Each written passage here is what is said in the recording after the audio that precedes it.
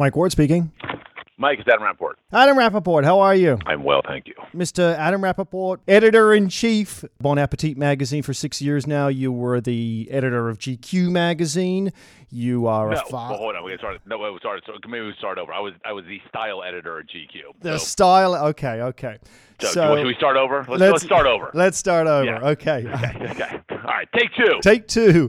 Editor-in-chief, Grand Emperor of Bon Appetit magazine, style editor of GQ magazine, and you're a cheeky New Yorker. You're kind of the cooler male Martha Stewart. I guess you could say so. Everything else you said was accurate, certainly. So I guess we'll throw that on there. Well, okay, that brings me to the most important question of all. What do you think of this new Martha and Snoop show? And don't lie to me. I haven't seen it actually. I wonder if I'm the demographic. I don't know if I'm the demographic, but I'm a huge Martha Stewart fan, and I've met her here and there at various functions. It's interesting. I guess you could to steal a sort of a hip hop phraseology. Martha, she's an OG. Like she's the original. Growing up in the 80s and 90s and reading Martha Stewart Living, and you're like, wow, how does she do it all? Like that calendar in the front of the magazine with like doing her garden up in Maine, and then hand dyeing the Easter eggs and building this and growing that. I always respect people who are so committed to their craft and they literally practice what they preach every day. You got to give it up for Martha. I think you're absolutely right. She was the first person out of the gate to ever allow people to take a sense of pride in the way they lived their life, whether it be home decor, tablescaping, food, entertaining. She allowed people and gave us the instruction manual on how to live a better life. Yeah. But with all that praise put aside, this television show is just a car crash. In a nutshell, it's half an hour of Snoop bringing on a series of guests that kind of flirt with Martha in a super creepy, uncomfortable way, and then they piece together some moderate dish, and Snoop pretends that he has no idea what the ingredients are, and then they applaud, and I just saved you half an hour of your life. Truly, you need not watch it now. Imagine if Anthony Bourdain and Martha Stewart had a love child. And that little boy grew up to be a chef, writer and cookbook author with an incredible passion for talking about all things food related. And he had a radio show where he'd chat with smart, funny food personalities and celebrity chefs. And they'd talk about the most provocative topics and recipes, ingredients and tips. Legally, we can't confirm that boy is Mike Ward, but you're listening to Devour with Chef Mike Ward on SiriusXM, Channel 167, Canada Talks. Hello guys, episode 2 of Devour, yay! Still super exciting for me. I don't know if this is ever going to wear off. It seems like this week has gone by in about 8 minutes. I guess time moves quickly when you are kind of obsessed about producing and, interviewing guests and whatnot for a radio show. Thank you so much, everybody who posted, direct messaged me, emailed me, called me with a lot of positivity and great feedback surrounding episode number 1. A lot of you got back to me with constructive criticism, which I love. Some ideas on who to speak to. Thank you. Please keep all that coming. chefmikeward.com. All my social handles are there. As you figured out already today, I'm talking to the talented and charismatic Mr. Adam Rapoport. I think you hit the T at the end of Rapoport. He has a very tricky name to say.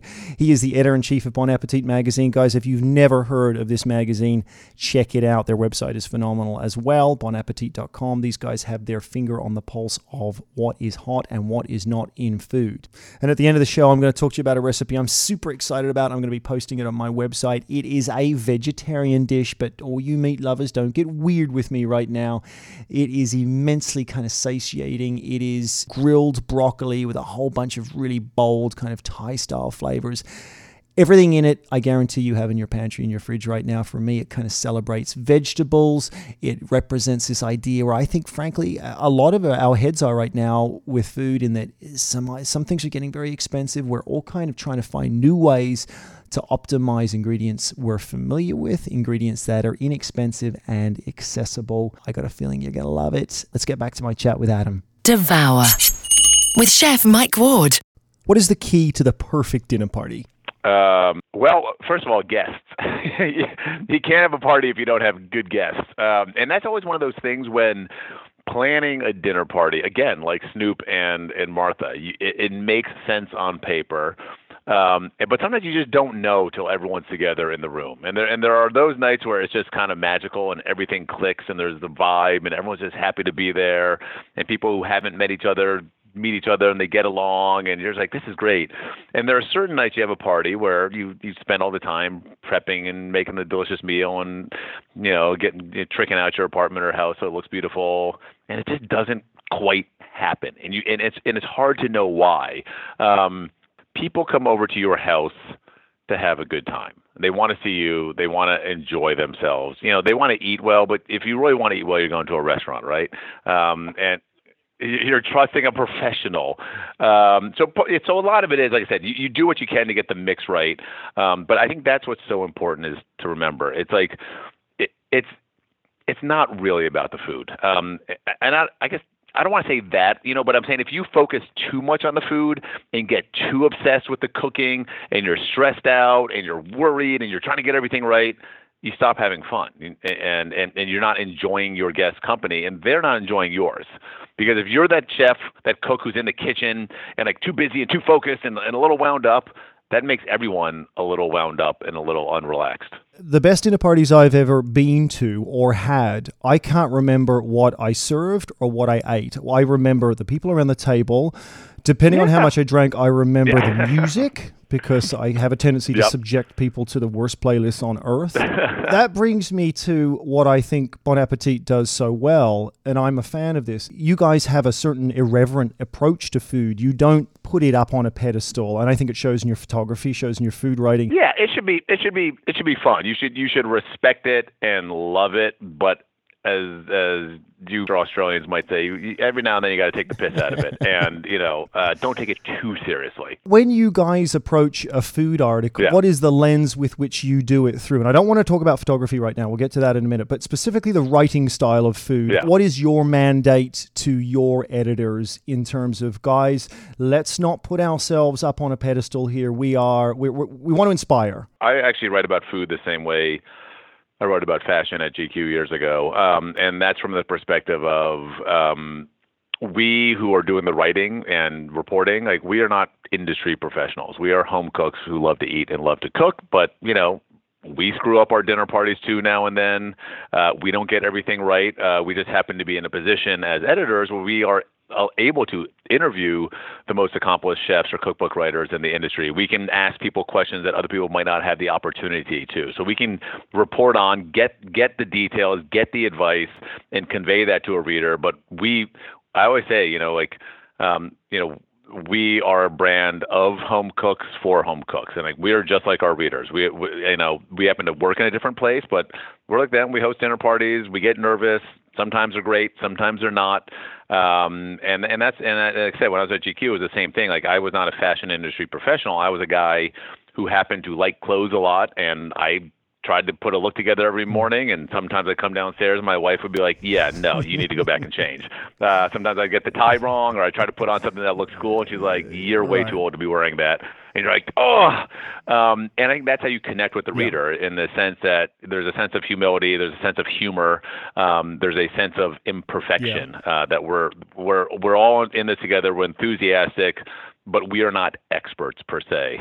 You're self-deprecating. Yeah, and you have to, and you have that. As I said, we're knowledgeable and we work hard at it. And again, we have, because we have these great jobs, we're at least able to ask the people who are almost perfect at it for advice. And I think it's just important. You have to be relatable, and if you're not relatable, no one wants to read what you have to say. I was the food editor-in-chief of a major Canadian food magazine, Canadian Living, for a short period last year. Yeah. One of the challenges that we always came up against when we would sit down for our recipe development editorial meetings was how to gauge the skill level of our readership. Some readers are looking to be challenged when they pick up a magazine. Some want their hand held very tightly, and they want literally to be told how much to season, salt, pepper, whatnot.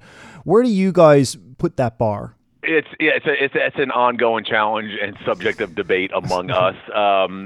I do think, in terms of how you write the recipes, that's its own issue in terms of how explanatory you are or not. That's one thing. But in terms of, I do think you can have a spectrum of recipes within each issue, from sort of easy to ambitious, and that's okay, because I think when people read magazines, and this is different than the internet, but magazines, whether it's a magazine like Vogue or GQ or Vanity Fair or whatever, it's like, as a reader, not every piece has to speak directly to you. There's always going to be some pieces that you are more interested in and you enjoy more.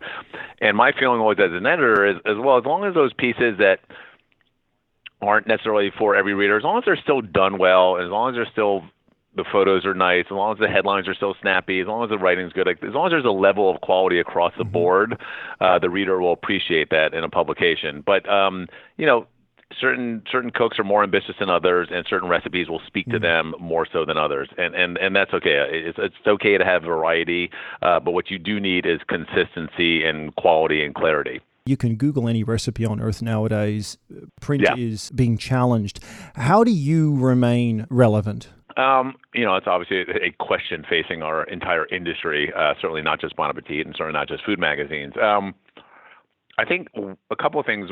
One, we all spend so much time in front of a desktop or on our devices and phones and iPads that I think people enjoy that moment when they get that magazine in the mail once a month, and it's in print. There's something lasting about it.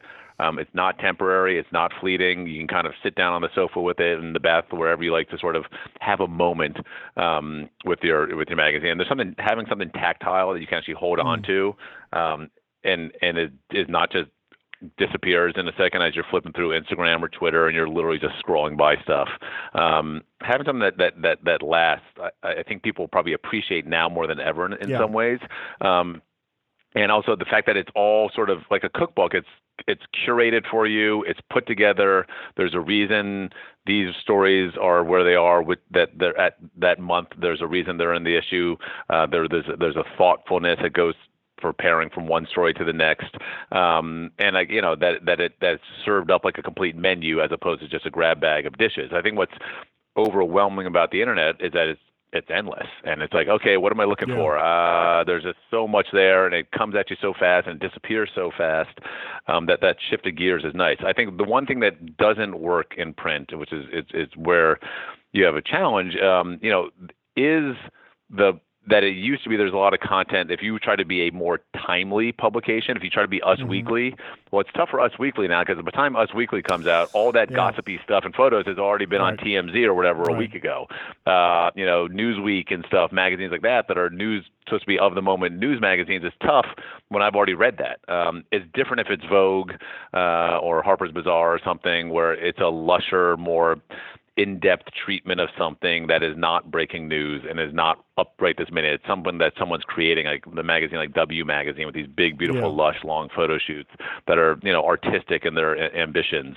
And you really want to hold on to them, and you don't want to see them on a phone. You want to see them on a big printed out piece of paper. And that's a different experience. That's very interesting. Even the most fleeting of food trends are around for a couple of years. Yeah.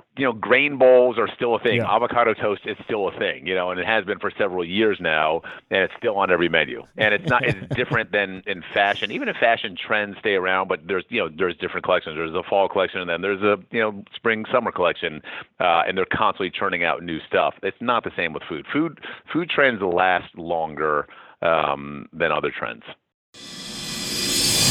You're listening to Devour on SiriusXM Channel 167 Canada Talks. And to cure your cravings, get online at chefmikeward.com for hundreds of tasty, simple recipes and a whole lot more.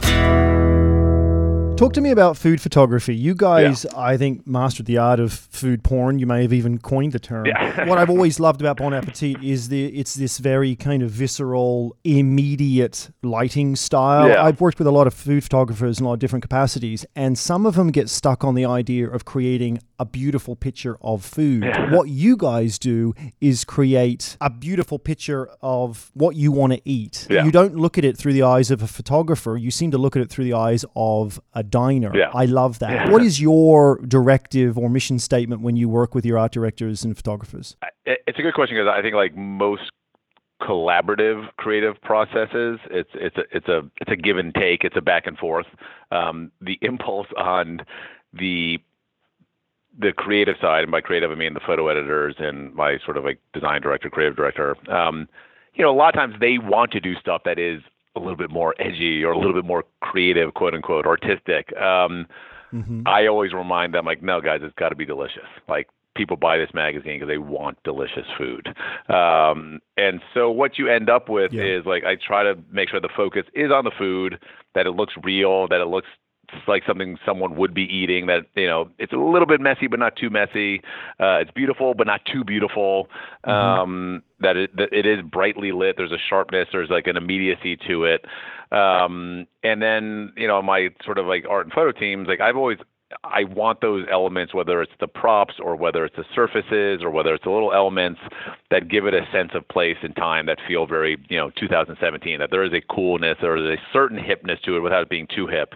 And I think the way we've done that well is I've always made a point of not hiring food world people. I hire people who love food but come from different industries, who come from fashion magazines or even like sports magazines or, other sort of worlds, that they come from different backgrounds, that they have a lot of outside interests, and sort of whether it's art or music or fashion, they then bring that to the table. We all love food, but we are not sort of food world professionals by trade necessarily.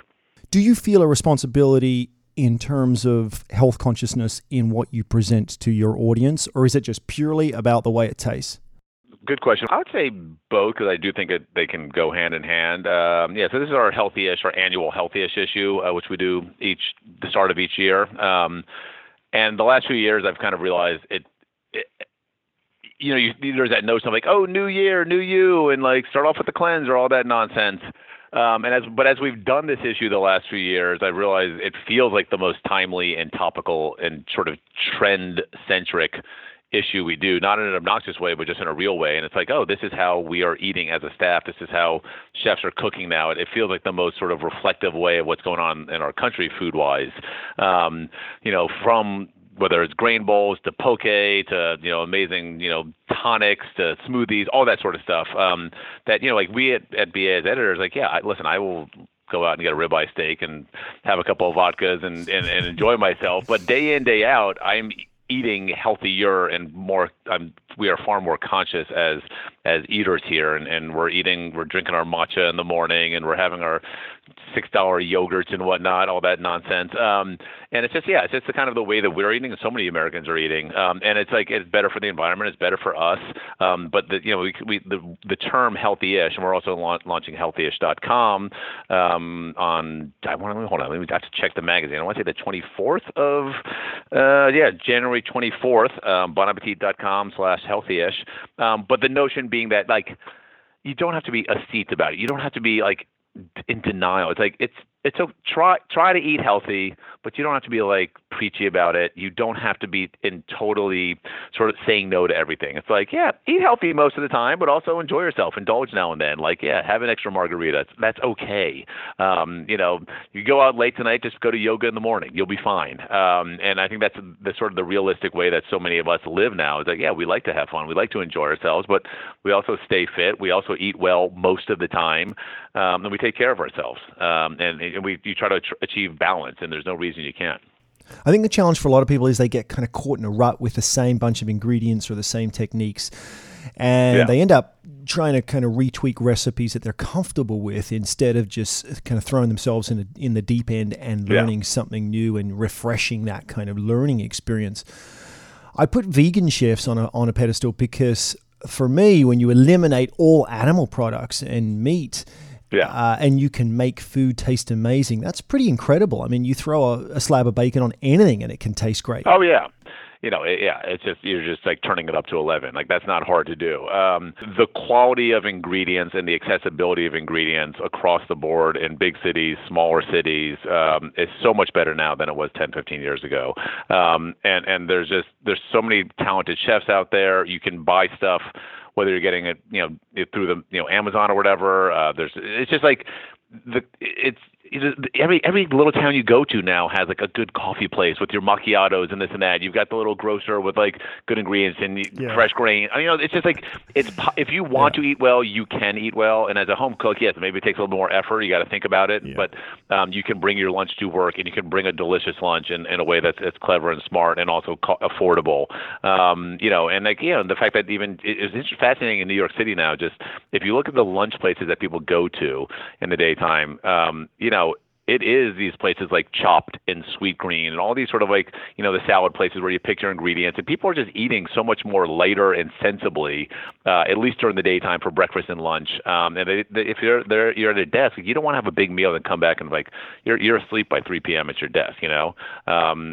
People are eating well, and there's so many more juice shops and all that stuff. Like, and it's a thing not because we feel like guilty, it's because like no, I feel better eating that way, and I think it's great. I think it is a more accessible and doable thing, and you don't do it because, like I said, out of like, oh, this is the right thing to do. It's like, no, I eat this way because I like it. I follow you on Instagram. You post a lot of cool pictures. You seem to be passionate about grilling. Yeah. Well, at least in the maybe not in January, but yes, in the summer times and such. I love that. Well, you talk about accessibility of ingredients, but I've also heard you talk about the idea, particularly in big cities, and New York being one. We eat out more and more. We Uber Eats, Fedora, all of these type of delivery services, even supermarkets now are starting to reflect this idea of good quality, semi-prepared foods. But the mandate of your magazine, I assume, is to continue to inspire people to cook. Well, yes and no. I mean, I think it depends. There's all these meal delivery services, where you're cooking, but you're having all the ingredients delivered to you and assembling, but you're still cooking. You're assembling, yeah. What I like to do, and I think it's a cool sort of compromise. I always like that notion when you maybe someone brings home a roast chicken from the butcher shop or wherever, or the rotisserie thing, but then you're making a couple of sides at home from scratch, so a salad and some roasted vegetables or whatnot. I think that's fine. It's like, or maybe I'm going to go buy a steak, but they've got some prepared grain salad or whatever at the market also, and I'll mix that up. Not everything has to be from scratch. That's also what sort of drives me nuts about getting back to dinner parties, this notion that you have to make everything. When I go to dinner parties like that, and particularly, being a chef, people get all stressed out about that to begin with because they think you're going to judge them. All I need is decent music, dim lights, and plenty of booze, and I'm happy. Exactly. Good lighting, and good music changes everything, and booze. If you have those three things in that order, actually, or maybe good booze, good lighting, but I put them next to each other, and then good music second. 100%. I've been preaching that forever. Just buy a bunch of votive candles, turn the lights down, light a bunch of candles all over the place, put some music on. I've gone to friends' dinner parties, and first time I've gone over to the house, and I can just tell that they spent so much time and effort, like homemade breads and all this. And I feel bad. I'm like, oh my God, and there's always like two more dishes than there needs to be. Then I've got to eat it all and tell them how good it is. It's like, then I feel guilty that they put that much effort into it.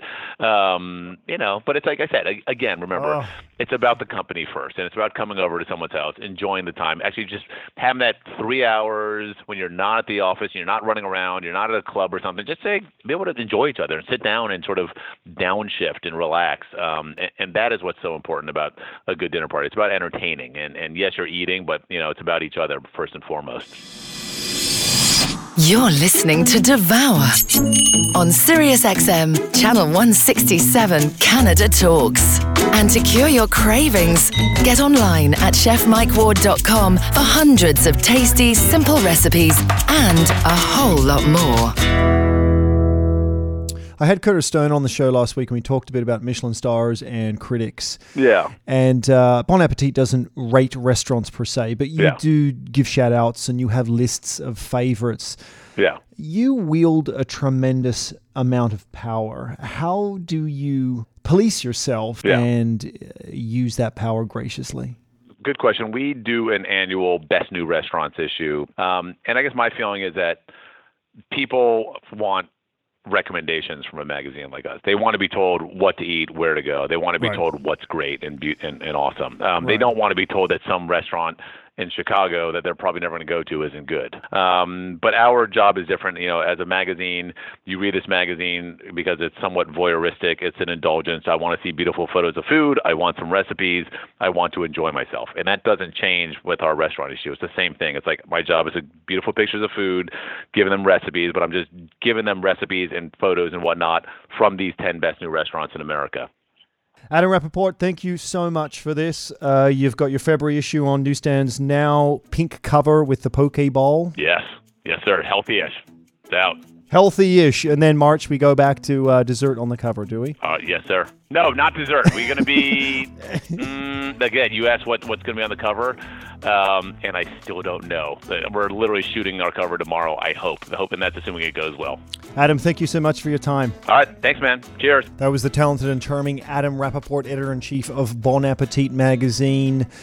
Guys, check out their website as well, bonappetit.com, a tremendous destination for everything surrounding food, tips, tricks, and certainly restaurant ideas. Thanks again for listening, guys. This has been a tremendous amount of fun. I do want all your feedback. Keep that coming to me. Get on to chefmikeward.com. All my social handles are there, Twitter, Instagram, Facebook. Let me know what you're into, what you're listening to, and what you're eating.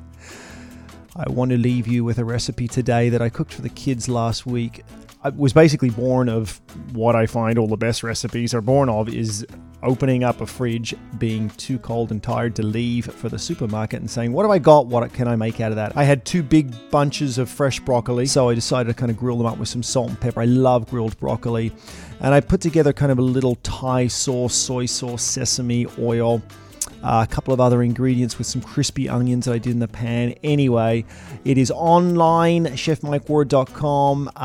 It takes about 10 minutes, and there's only about 6 ingredients to it. I am pretty sure that the meat lovers within your house, including you, will be filled with this without necessarily a big slab of protein. I love that we talked about that today with Adam. Vegetables are in, which kind of sounds silly to say because the vegetables never went anywhere, but I think it's a new way to celebrate them. Guys, thank you, and I'll see you next week.